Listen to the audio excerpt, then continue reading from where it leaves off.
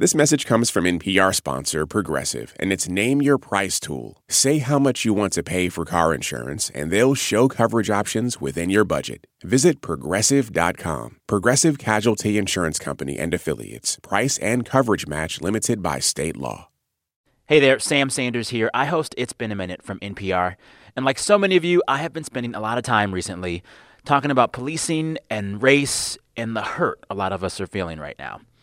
Today, the folks here at Life Kit wanted to share a discussion I had on my show with my NPR colleague, Kenya Young. We discussed the talk.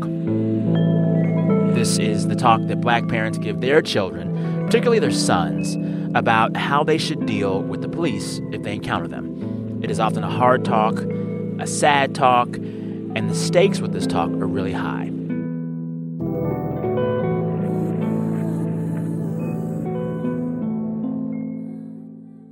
This message is brought to you by NPR sponsor Progressive Insurance. You call the shots on what's in your podcast queue. Now you can call them on your auto insurance, too, with the Name Your Price tool from Progressive. Tell Progressive how much you want to pay for car insurance, and they'll show you coverage options within your budget. Get your quote today at Progressive.com. Progressive Casualty Insurance Company and Affiliates. Price and coverage match limited by state law.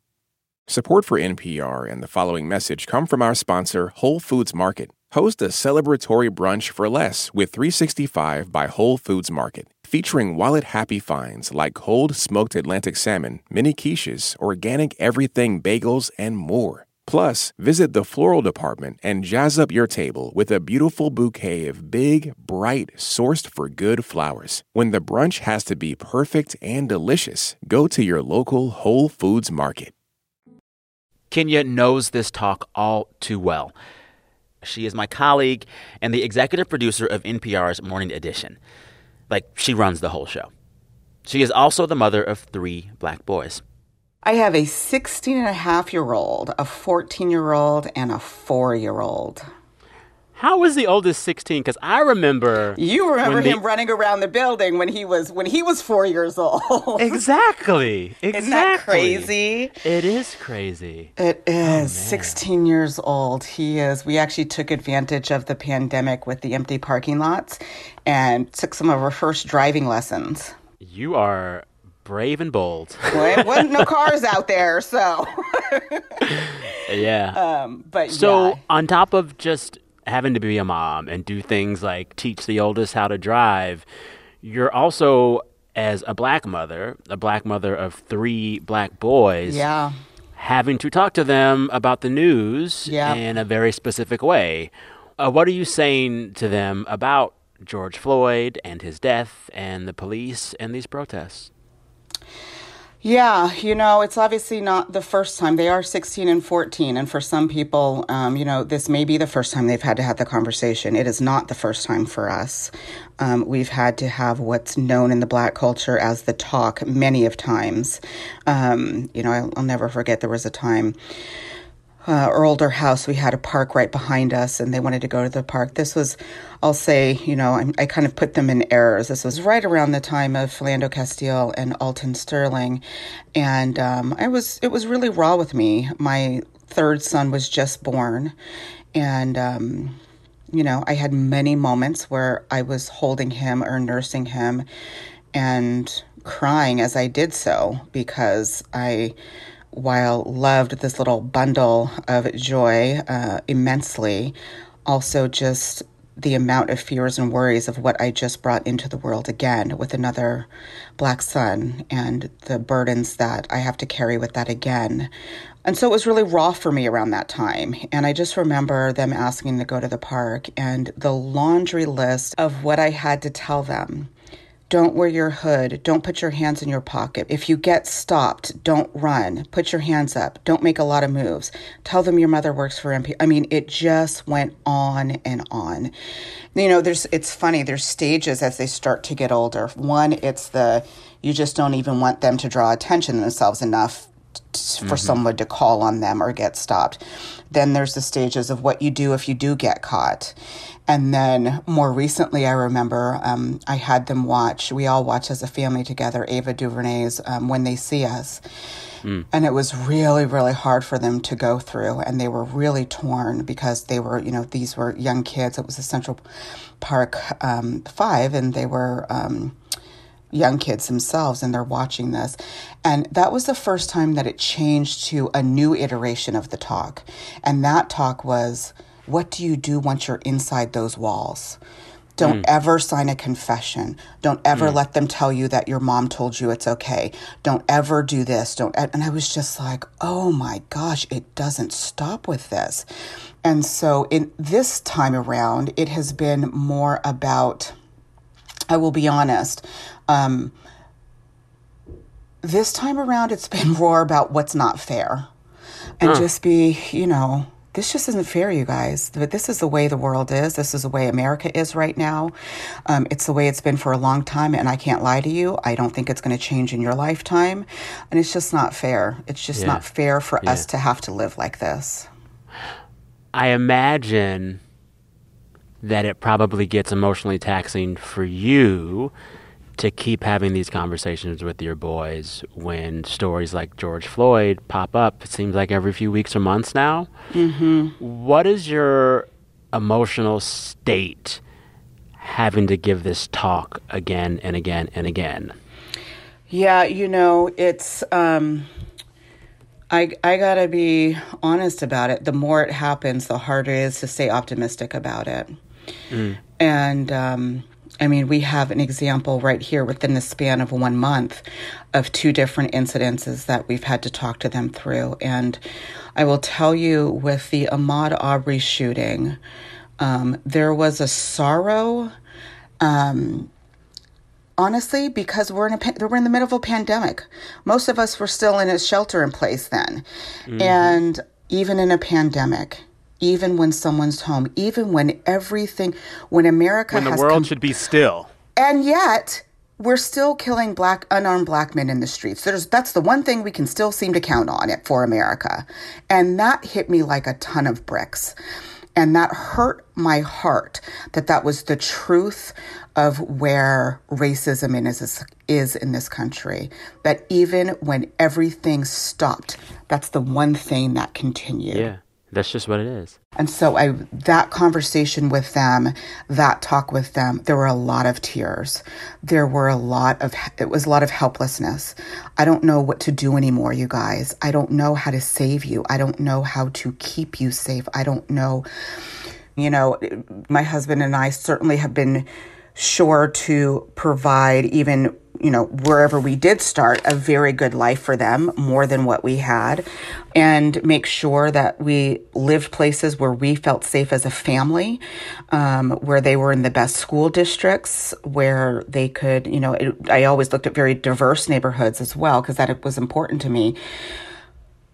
But there started to be a thought for me for the first time of, I did everything to make sure that we weren't in crime-ridden areas, and that we were in safe neighborhoods, and that they did get the best. And still, I fear for them walking down the street. Still, did I do even more of a disservice by being the only Black family on this street? Do we have to do more work by making sure that everyone knows us and everyone knows our heart and who we are, and be friends with everyone? And even if that is that enough, because you don't know if someone's mother-in-law visits and doesn't know you and wonder why my kids are riding their bike, or if someone wanders over from another street and questions us. It's one of those places where my talk with my kids at that point is, it was a bit, like I said, hopeless. I just don't know what to do anymore. I just don't. I feel the same way. I feel like, for me, as a Black man who's covered these stories for a long time and also just gotten the talk from my mother growing up, I think there were 2 assumptions I had. From Trayvon forward, I said, well, eventually it will get better. There's the cameras now. There's the reforms now. It'll get better. That actually hasn't happened. And 2, I thought that I would age out of the fear. Yes. I'm 35 now. Yeah. And I had convinced myself in my 20s, well, when you're older, they care about you less. You're not the Black kid they're looking for. Not true. how old is George Floyd? How old was Eric Garner? And to hear you talk about how, like, it's almost inescapable, I feel the same way. I feel like no matter what version of our lives we're in, as Black people, as Black mothers, as Black sons, it's always a version of the talk. Always. That's right. That's right. Because the truth of the matter is, no matter what we do, what job we get, what college we go to, what education we have, what level we are, how much money, what car, anything that you think may change even a little bit about how people see you, there are still people that are only going to see the skin color. My oldest son, bless Black genes, and you just never know how they're going to show up in your kids. All of my kids are three different colors. I call them dark chocolate, milk chocolate, and white chocolate. I've got all three. I've got a C's candy box. And Lance is a very dark-skinned, getting pretty tall, taller than me now, has a head above me, very large, broad boy, 16-year-old boy. To some, he is going to look older than 16. To some, he is going to look this kid that has this, heart of gold and as goofy as can be. He will look menacing. He will look threatening. And that is just because that's how they perceive dark, big, Black skin. So they have, Yeah. from what you're telling me, they've gotten several versions of this talk over the last several years. How do they react when you say, all right, come on, get on this couch? You know what we're about to talk about now. Are they tired of it? I think it depends. I think in the very beginning they get it. And they, I make them watch the news and I make them listen to NPR just to understand what's really going on and so that we can talk about it.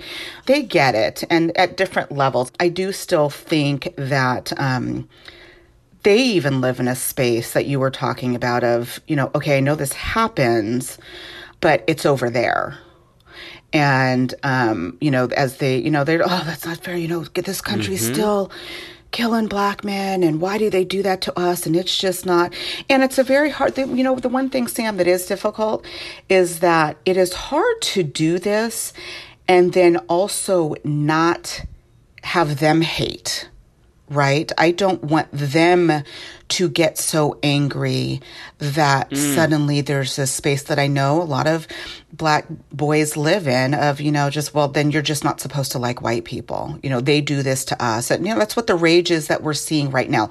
People are angry and they're tired and they're frustrated and things have been done, many, many different ways. And there's a bit of a desperation where we just don't even know what to do yet. And I don't know that I want my kids to ever get to that place. I want them to still feel like they can call for change. Yeah. It is interesting to talk them through it, but to also leave them the space to maneuver it themselves, to figure out their identity. Like my middle one cracks me up. I always joke with him that I'm going to give him a T-shirt that says "Straight Out of Rockville," because you would just think that he is like so hard. And so I'm like, where do you think you came from? You grew up in Rockville, Maryland. I love it. But there's this space that he is trying to figure out as a young Black man in his neighborhood and in America, in society. And he may be pushing some boundaries here and there, but I have to let him do that to understand who he is and to be okay and find his place as a Black man in this country, and to maneuver both that fear that I let them know is real without the anger and the hate as well, because there's something that will start to turn, I think, particularly in Black men, where it gets so closed off to the world that you don't trust anyone. That's right. Stay away. That's right. Just stay away. Yeah. Your work as a mother to 3 Black boys in moments like this is, if not complicated, further nuanced by the fact that you work in a newsroom of mostly white people and you are directing them on how to talk to the country about these stories. I'm really curious to hear you talk about the differences and similarities between the talk you give your black boys about this and the talk you give your white coworkers about this when you're telling them how to cover this on the air? I don't know, because I think while it may be two different versions, I think the bottom line is it all has to come from this place of authenticity and this kind of raw space of how do we get here? So with my boys, how did we get here? And what's our next step? And that's in your lane. But it's the same question to my white colleagues or my white friends. How did we get here? Are you here with me? Are you still a little bit further behind trying to catch up, or are you finally here with me now? Are we ready to have this conversation? And what's our next step? What's your next step? What's my next step? And what is our next step together? I live in this every day. You may live it in the moment when it happens, but it can slowly fade away for some people because life goes on and it's not your life experience. It is my life experience. It is my boy's life experience. It does not go away. And the sad part is within the next couple of weeks, we'll have another one. Yeah. And so, it becomes more of a talk with my white colleagues about, are we ready to talk about what's really going on in America? Yeah. Are we ready to face that this isn't a 1-off or a 2-off or a 3-off or a 10-off? It is America. It is America. It is a 10-off because it is. Totally. My last question for you really isn't a question. It's just a thing that I've been thinking a lot about in the last few days and grappling with the last few days. These conversations focus a lot on black men killed by police. Yeah. But we should note, as we've talked about in this conversation, when a black man dies at the hands of police, a little bit of some black woman who nurtured him or mothered him or loved him dies too. Yeah. And I cannot help but continue to hear George Floyd, as he was being choked to death, he called out for his mother. He called out for his mother twice. And I think it just reminds me, and I think I just want to say to you as one black son to a black mother, we never forget those talks. We never forget those lessons. We're always grateful for you and for your protection. And even in the final moments of our lives, however those occur, we will think of you. Oh, Sam. See, I thought I was going to make it all the way through. Me too. I know that. I have to tell you, I was watching the video, and of course, as there's anger, there's the yelling at, like, what, can't you say? And then when he said that, he said, Mama, Mama. When he called for his mama, oh God, that just... There was something about that changed in me,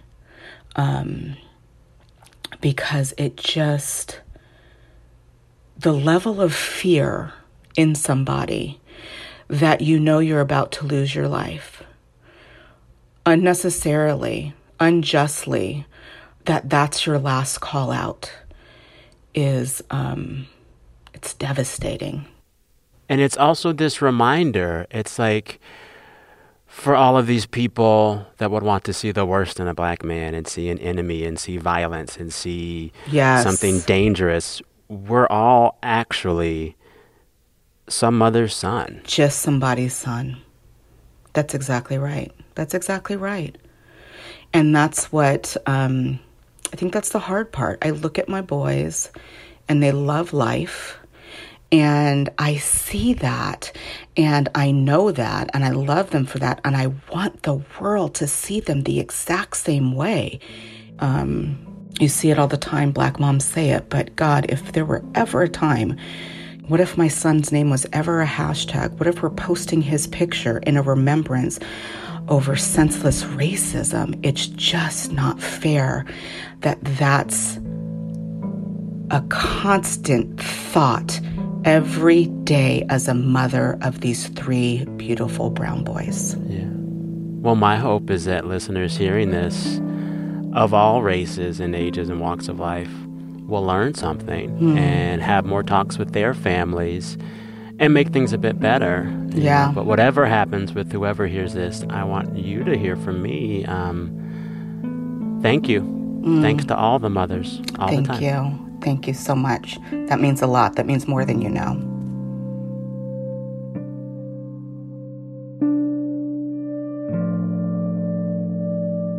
Thanks again to Kenya Young. She is the executive producer of NPR's Morning Edition.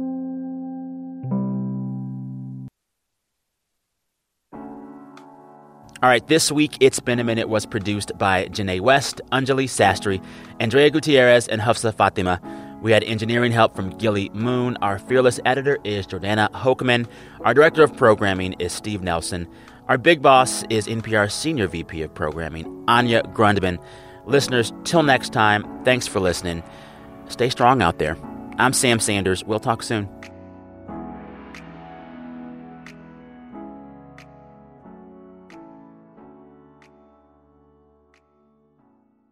You may have noticed something at all these protests over police violence.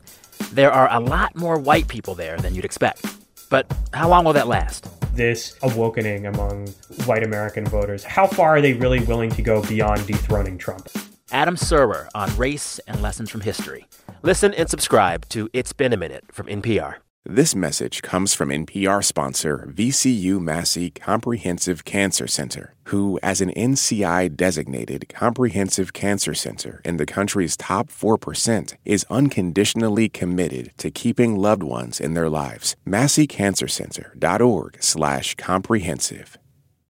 Support for this NPR podcast and the following message come from Amgen, a biotechnology pioneer leading the fight against the world's toughest diseases such as cancer, heart disease, asthma, and osteoporosis. In a new era of human health, Amgen continues to accelerate the pace of change, operating sustainably and drawing upon deep knowledge of science to push beyond what's known today. With each decade, they reliably deliver powerful new therapies to patients. Learn more at amgen.com.